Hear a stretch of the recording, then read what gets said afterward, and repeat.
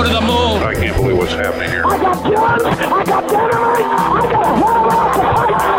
I'll fight. And now, History Boulevard with John Oakley. This noteworthy occasion that Churchill became prime minister and in many respect, helped to save Western civilization. It was that critical. So here's the history lesson. Justin Reich has joined us as Executive Director of the International Churchill Society. Justin, appreciate you joining us here on the Oakley Show in Toronto. Good afternoon. Hi, John. Good afternoon, and thank you for having me. I'm always happy to talk about Winston Churchill, and of course, on this day of all days. Well, significant, a watershed moment in the history of Western civilization, could we say?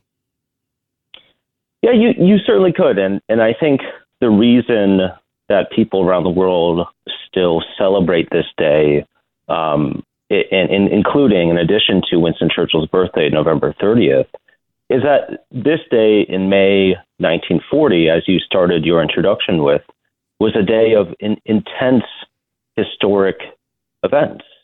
The Germans sweeping through Western Europe, Neville Chamberlain realizing that he did not have the support of the House of Commons anymore. And the job, actually, if it was up to Neville Chamberlain, was supposed to go to Lord Halifax. But in a very unique and interesting twist of fate, it was Sir Winston Churchill who became prime minister. And again, in your introduction, with his never give in attitude, began the fight, a very long fight, but certainly began the fight for freedom against Nazi terrorism. Well, this is what it sounded like on this fateful day when Winston Churchill did utter those words, or I guess it was on the 13th of May, just a few days hence. Give a listen. We shall go on to the end. We shall fight in France. We shall fight on the seas and oceans. We shall fight with growing confidence and growing strength in the air. We shall defend our island, whatever the cost may be. We shall fight on the beaches. We shall fight on the landing grounds. We shall fight in the fields and in the streets. We shall fight in the hills. We shall never surrender. Well, there you go, Winston Churchill. I mean, it still, raises the hairs on the nape of my neck here when I hear that, because such was leadership. Let me ask you, Justin, what was it about Churchill's character or personality that made him the right man for the occasion? Well, I maybe, as you'd agree, John, individual character is a mixture of things. It's a mixture of individual values and life experiences. And Winston Churchill at this time, May 1940, was 65. Not many people recognize that. He lived a very long life, a very varied life, from being a young soldier in India, in Cuba, in Africa, seeing fighting firsthand, to being a leader in World War I in the cabinet as the First Sea Lord, and then his fall from grace with the Gallipoli campaign. And you know what he did, John, immediately after the Gallipoli disaster? Instead of resigning as a politician and, going back to his house and brooding, he went to the Western Front for 7 months, and he led a regiment of men, and he went over the top many times, and he almost died many times. And that type of personal courage really allowed him to develop this sense of leadership, of leading from the front.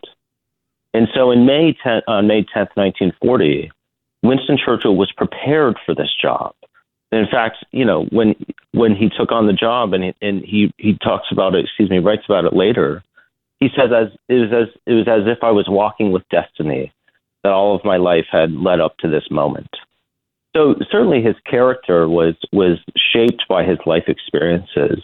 And really, when we talk about right man at the right time, it was a full life that had readied this individual. But he knew that it wasn't just him who was going to win this war.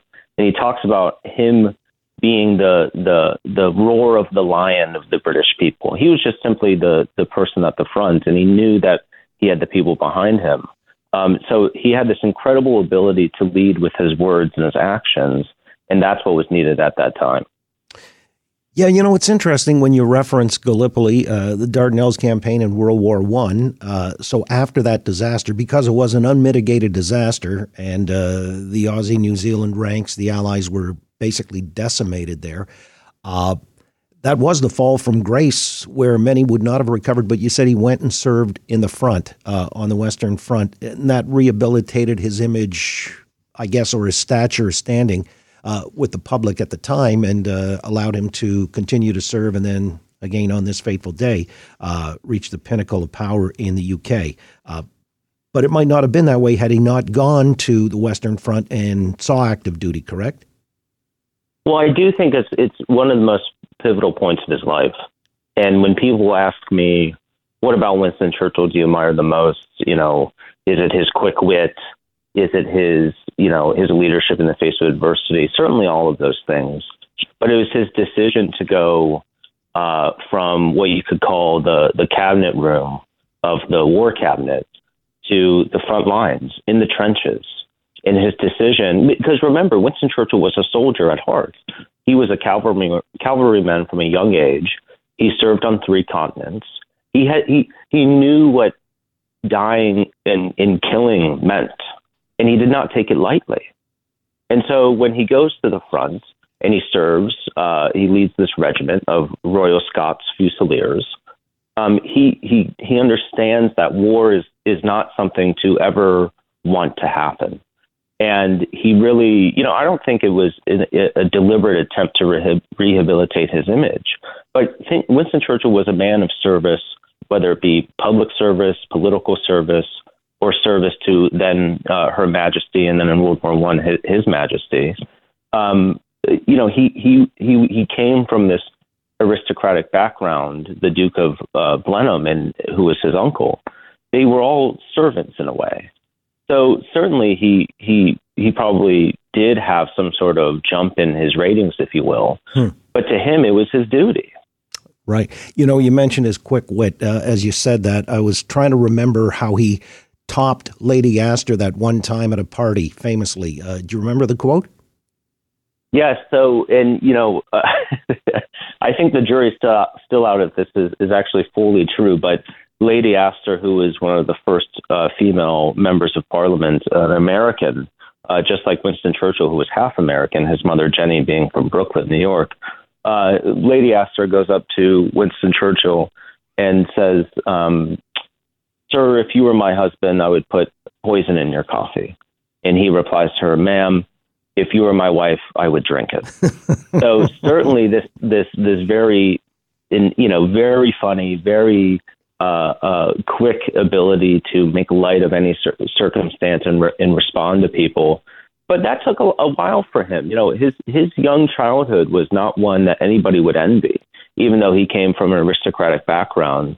He had an exceptionally difficult relationship with his father. His father died when he was very young. His father was very cold to him. And Winston Churchill himself had a lot of difficulty learning. So he kind of created this bravado, if you will, and this outwards sense of confidence, I think, to really mask some of the difficulties that he had as a young man. Justin, finally, as towering a figure as he is historically and significant too, there are still some people who have problems with him, historically speaking. I mean, even pulling down statues. What is behind that? Well, I think iconoclasm, if we can call it that, is a centuries-old tradition, John. Societies, as they change, they go from revering individuals to not revering them anymore. And I think with Winston Churchill specifically, he represents to some people, and in my mind, in the International Churchill Society's mind, incorrectly, an age of colonialism and imperialism, which has no redeeming value to it whatsoever. Whereas Winston Churchill, albeit a committed monarchist and someone who deeply believed in the British Empire, was the champion of the United Nations Human Rights Convention. I mean, this man championed sovereignty for Commonwealth nations with the Atlantic Charter. This is the man who stood up for freedom and democracy. And when people compare him to well, he served in the British Empire. Well, of course, but Winston Churchill believed in the British Empire for its benevolence, not for its malevolence. And there are innumerable times in the history, and you always have to look at primary sources, John. And for those people who are listening, look at the primary sources. What did they say? And those will speak for themselves in terms of Winston Churchill and how he was a committed humanist and believed in humankind. Well, I appreciate your speaking on his behalf today and giving us the historical context. Justin Reich, Exec Director of the International Churchill Society. On this date, 1940, Churchill became Prime Minister of Britain, and the rest, as I say, is history. Listen to The John Oakley Show live each weekday afternoon from 3 until 6. If you live in the Toronto area, just turn that AM dial to 640 and listen anywhere on Earth 24 hours a day by going to 640toronto.com. Follow on Twitter at AM640Oakley. You've been listening to A Curious Cast. New podcasts and shows are debuting all the time. So check back often to see what's new in the Curious Cast library.